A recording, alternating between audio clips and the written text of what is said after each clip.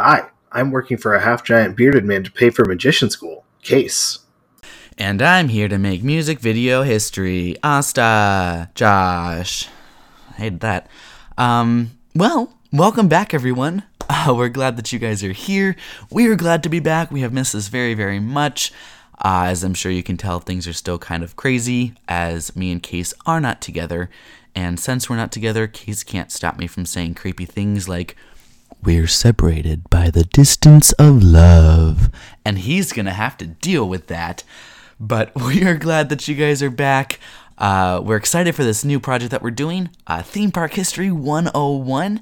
We're going to be taking this season and we're going to be going through the history of all kinds of stuff, whether it be Disney, Universal, maybe SeaWorld, Busch Gardens, Six Flags, King's Dominion, Six Flags over Canada, the Central Florida, Orlando Strawberry Festival. They have like a Ferris wheel, I think. I don't know. Anyway, it's going to be a good time. We're going to be going through some stuff from the past, catching you guys up to now. Hopefully you guys will learn a thing or two. We have a lot of random history and facts bouncing around our heads, I can assure you. But we're very excited to be here, and today we have a little bit of a minisode for you. So that's why we've gathered you all here. Go ahead and take your seats and get ready for Mouse and Globe University orientation. And with that, I'm going to send you over to Case, who's going to give you a quick little overview of a little attraction you may have heard of. So I'm just going to give a quick little overview of a little attraction you might have heard of called Hagrid's Magical Creatures Motorbike Adventure, which I happen to know a lot of things about. But we're also going to talk about the two rides that were there before it. Technically one ride, but like kind of two rides. Or I guess one ride, but technically two rides. I don't know. I just work here. Oh, I can make that joke. That's fun. So, the site of land that Hagrid's Magical Creatures Motorbike Adventure, trademark, J.K. Rowling, Warner Brothers, whoever owns it. I don't know who owns it anymore. Before Hagrid, there was a pretty impressive roller coaster called Dueling Dragons that opened the park at Islands of Adventure. And it was a B&M inverted coaster, but there were two of them, and the two tracks were intertwined, and they had a lot of shared elements where like the two trains would they would dispatch them at the same time, and then they would come close together. And a couple of points during the ride, there were three different intersections, where I think you came within like 10 feet of the other trains.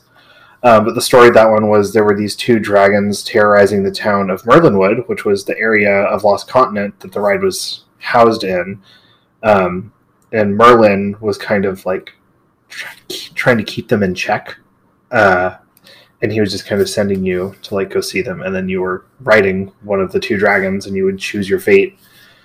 And you would just go on the ride. And it was really cool. And the queue was really neat because you would go through like victims of Pyrock and Blizzrock, which were the names of the two dragons. One was fire based, one was ice based.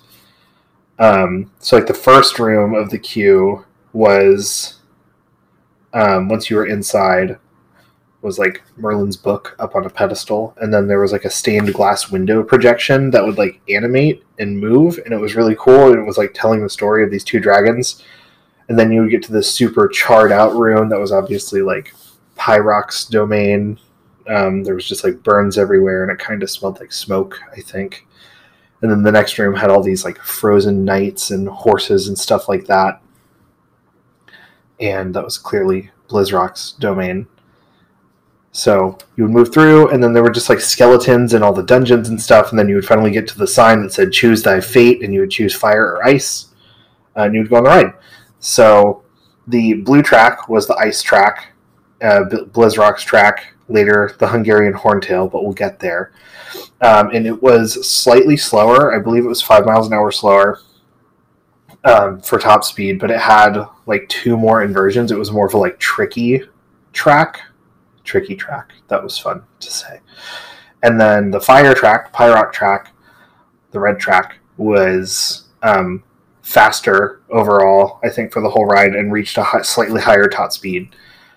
But yeah, that's kind of the basis of what Dueling Dragons was. And then when that area of Lost Continent was pulled out to be replaced with Hogsmeade, they rethemed the ride to be based on the first Triwizard Challenge from Goblet of Fire, which involved stealing a golden egg from a dragon without dying, because they would just let kids die for some reason in the books, in the movies, but whatever. And, excuse me, I'm so sorry. Josh, flag this and just cut it. Or don't, and it's like a little funny gag, because we can peel back the curtain, and they'll be like, oh my god, what's he saying?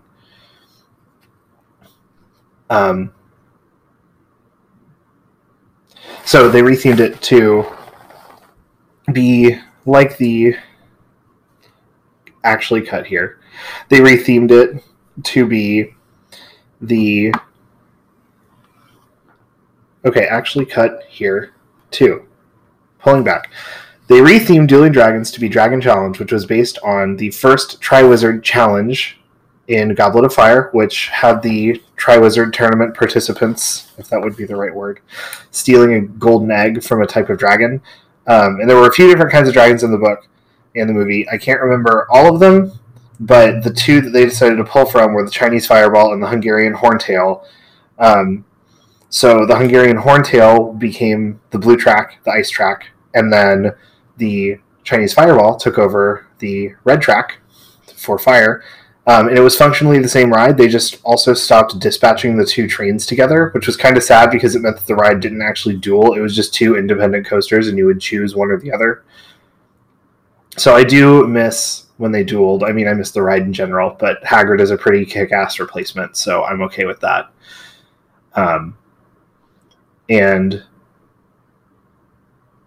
it was neat with Dueling Dragons because they would actually weigh the trains and offset them on the lift hill so that they would like actually sync up properly at the like parts where the two trains would almost interact, so that way you weren't dispatching at the same time necessarily, but like you would have the right speed so that when you got to like where you would charge at each other and then do a loop at the last second and pull away, you would actually look like you were about to hit them instead of being offset. And now it's Hagrid's Magical Creatures Motorbike Adventure, which is one of the absolute greatest theme park rides to have ever been created. Yes, I'm biased because I love that ride, and I got to watch it get built, which was really cool.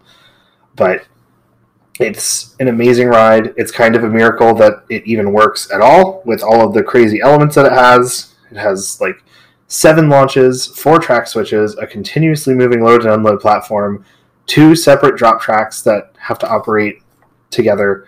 They can work independently, but they have to, like, both have to be working. And if one of those pieces isn't working, then the ride can't move. Like, it's just insane how cool Hagrid is, and it's a worthy replacement for what was also a groundbreaking coaster when it opened, because Dueling Dragons was a huge deal. That kind of dueling coaster had never been tried to that extent. Like, there were racing coasters, but as far as I understand, that was definitely the first dueling coaster where the two trains would go around each other and look like they were going to hit each other. It was just a very cool, unique ride, and like another good example of why Islands of Adventure was considered like the most technically advanced park in the world. That, Spider-Man, Hulk was a big deal. All of it was a big deal. You're going to learn a whole lot about Islands and Universal and Disney and all these cool technological things. And I'm going to stop nerding out. And I'll see you guys soon. Well, now that Case has had his time to shine, it is my turn to talk about 2 of the greatest attractions Universal Orlando has ever had. And no, I am not talking about Race Through New York starring Jimmy Fallon and Fast and Furious Supercharged, though those could be considered 2 of the greatest. I am, in fact, talking about Despicable Me Minion Mayhem and Hollywood Rip Ride Rocket. You know, those rides that everyone is just busting down the gate to get to. Anyway, I have spent a fair time thinking about these. They do live inside my tortured psyche, so I figured, why not tell you guys a little bit about them? And let's start with my demons, the Minions. Of course, Despicable Me Minion Mayhem has not always been that way. It actually has had 2 iterations before it was Despicable Me, and it started when the park opened back in June 7th. It opened as the Funtastic World of Hanna-Barbera. Now, even though this has been 3 different rides, quote unquote, it's been the same ride system. It's basically just a 3D simulator, big screen, big cars that hold 8 people that rock forward, backward, left, right. Nothing too absolutely insane, though back in 1990 it was pretty crazy. And it's just kind of stayed the same since then. It's just gotten some cosmetic changes through the years. So when it opened as the Fantastic World of Hanna-Barbera, it started with a pre-show where you would go in, and Yogi Bear, of course, was asking for food. And then William Hanna and Joseph Barbera would show up, and they would talk about how they make the cartoons, and then they would draw Elroy Jetson, who would pop off the paper and do his little thing and be like, "Hi, I'm Elroy Jetson."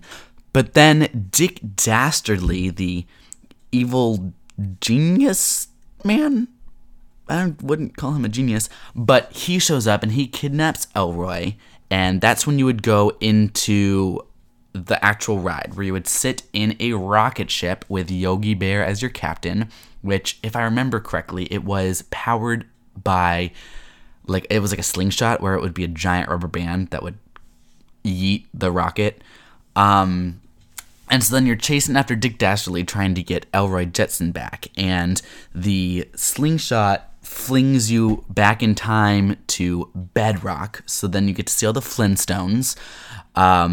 From there you go through like a black hole, I believe, and you go to the Scooby-Doo universe, and you get to see a spooky house and all the Scooby-Doo characters, and then of course you go back to Orbit City, which is the Jetsons universe, and of course at the very end you get Elroy back. Has to have a happy ending. Imagine if it didn't. Imagine if you rode and at the very end it was like, "Oh no, Elroy, no, I'm sorry, you don't get him back," and then the lap bars pop and you get off. That's a ride I would make. Anyway, so Hanna-Barbera actually lasted for quite a while, because it did not close until 2002, October 20th, 2002. So it lasted for quite a while, and from there it became the much more modern Jimmy Neutron's Nicktoon Blast, which again was the exact same ride, simulator ride, but this time it was Jimmy Neutron and Nickelodeon themed. So this ride opened in 2003, so it only took them a couple of months to flip this ride, because it closed, Hanna-Barbera closed in October, Jimmy Neutron opened in April, and basically it's just because they reskinned the same ride.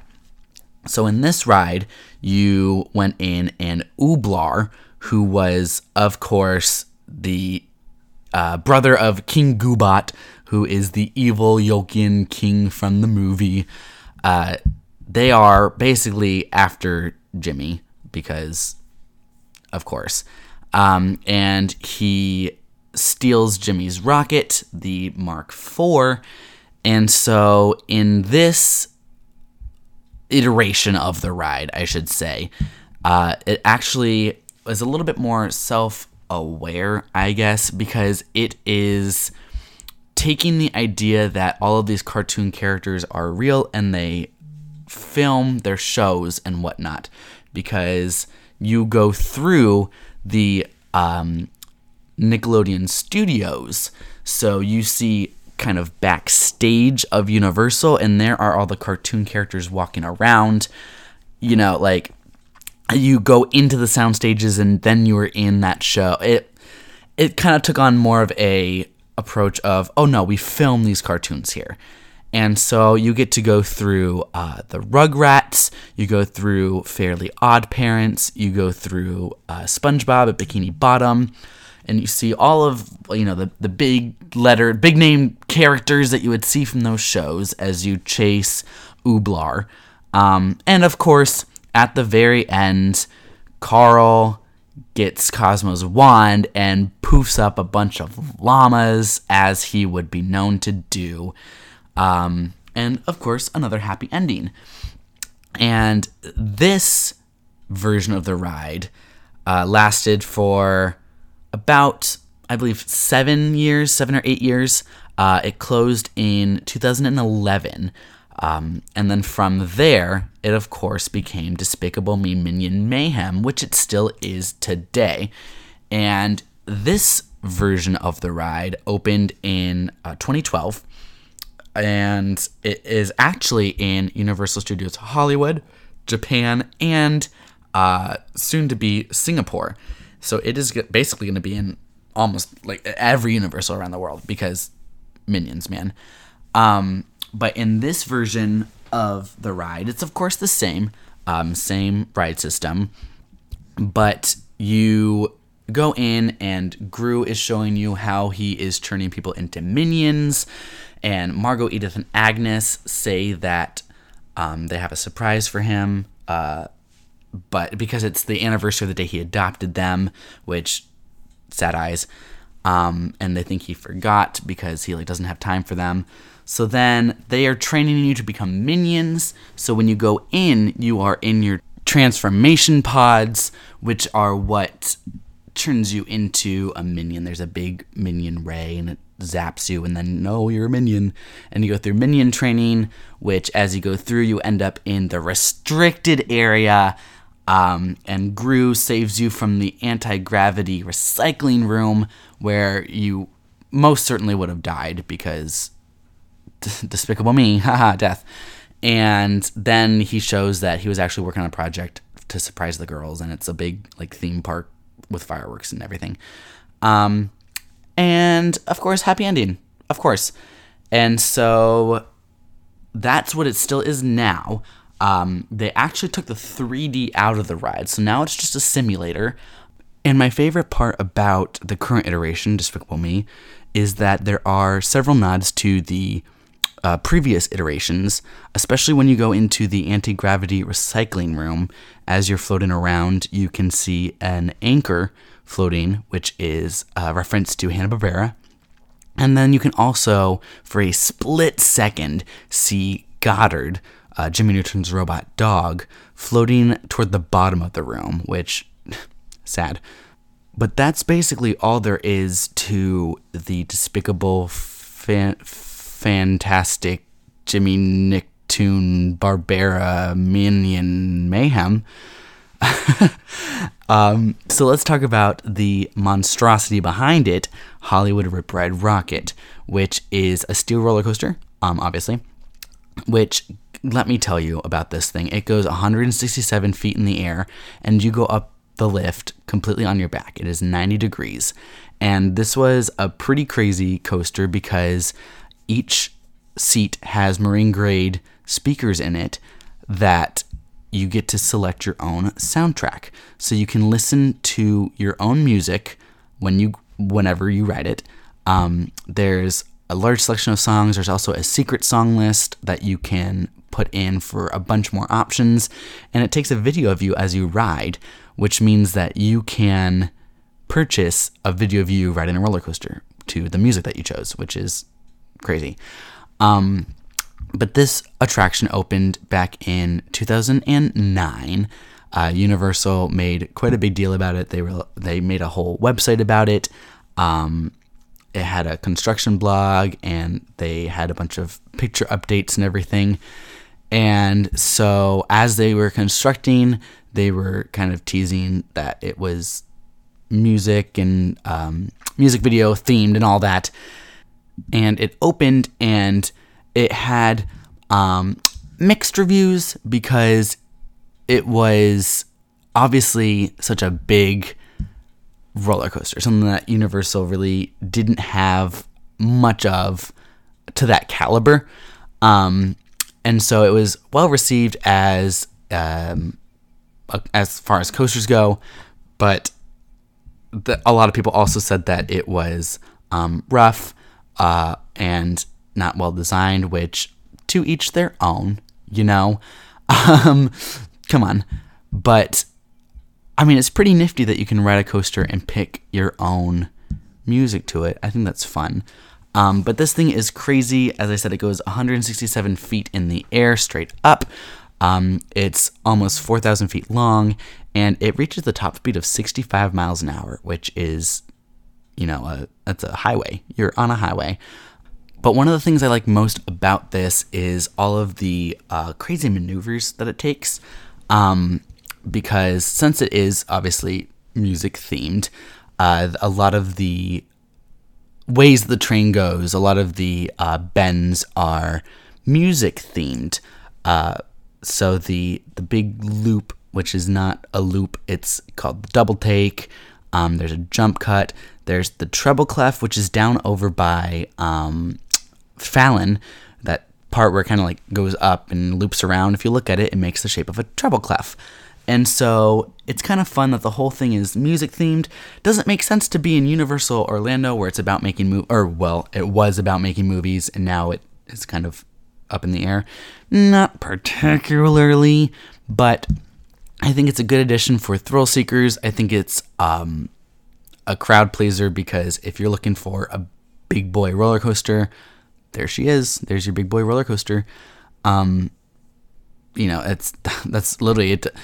When it comes down to it, it doesn't really need to be themed to anything, because if people are looking for a roller coaster, then a roller coaster is all they want.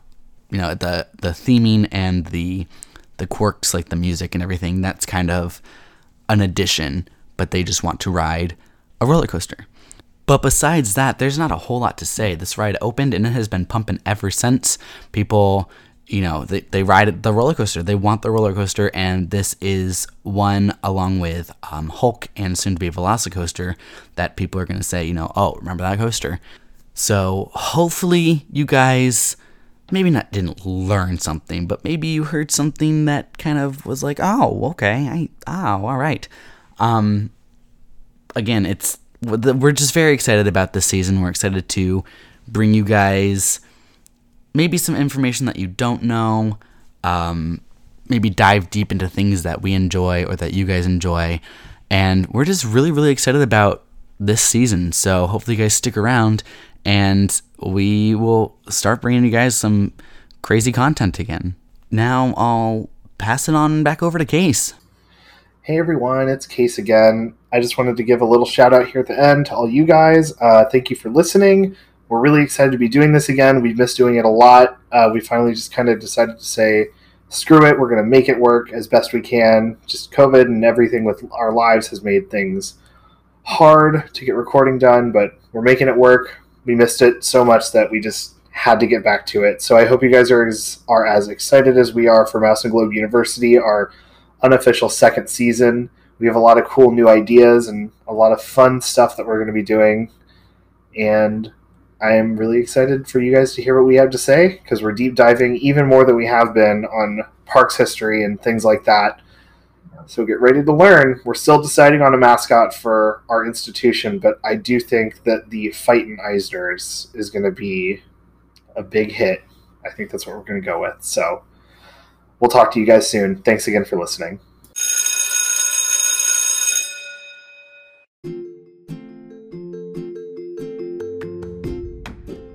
If you enjoyed this episode and want to be updated about future episodes, you can follow us on Twitter or Instagram at Mouse and Globe, like us on Facebook, or check out our website at mouseandglobe.com. Thanks for listening.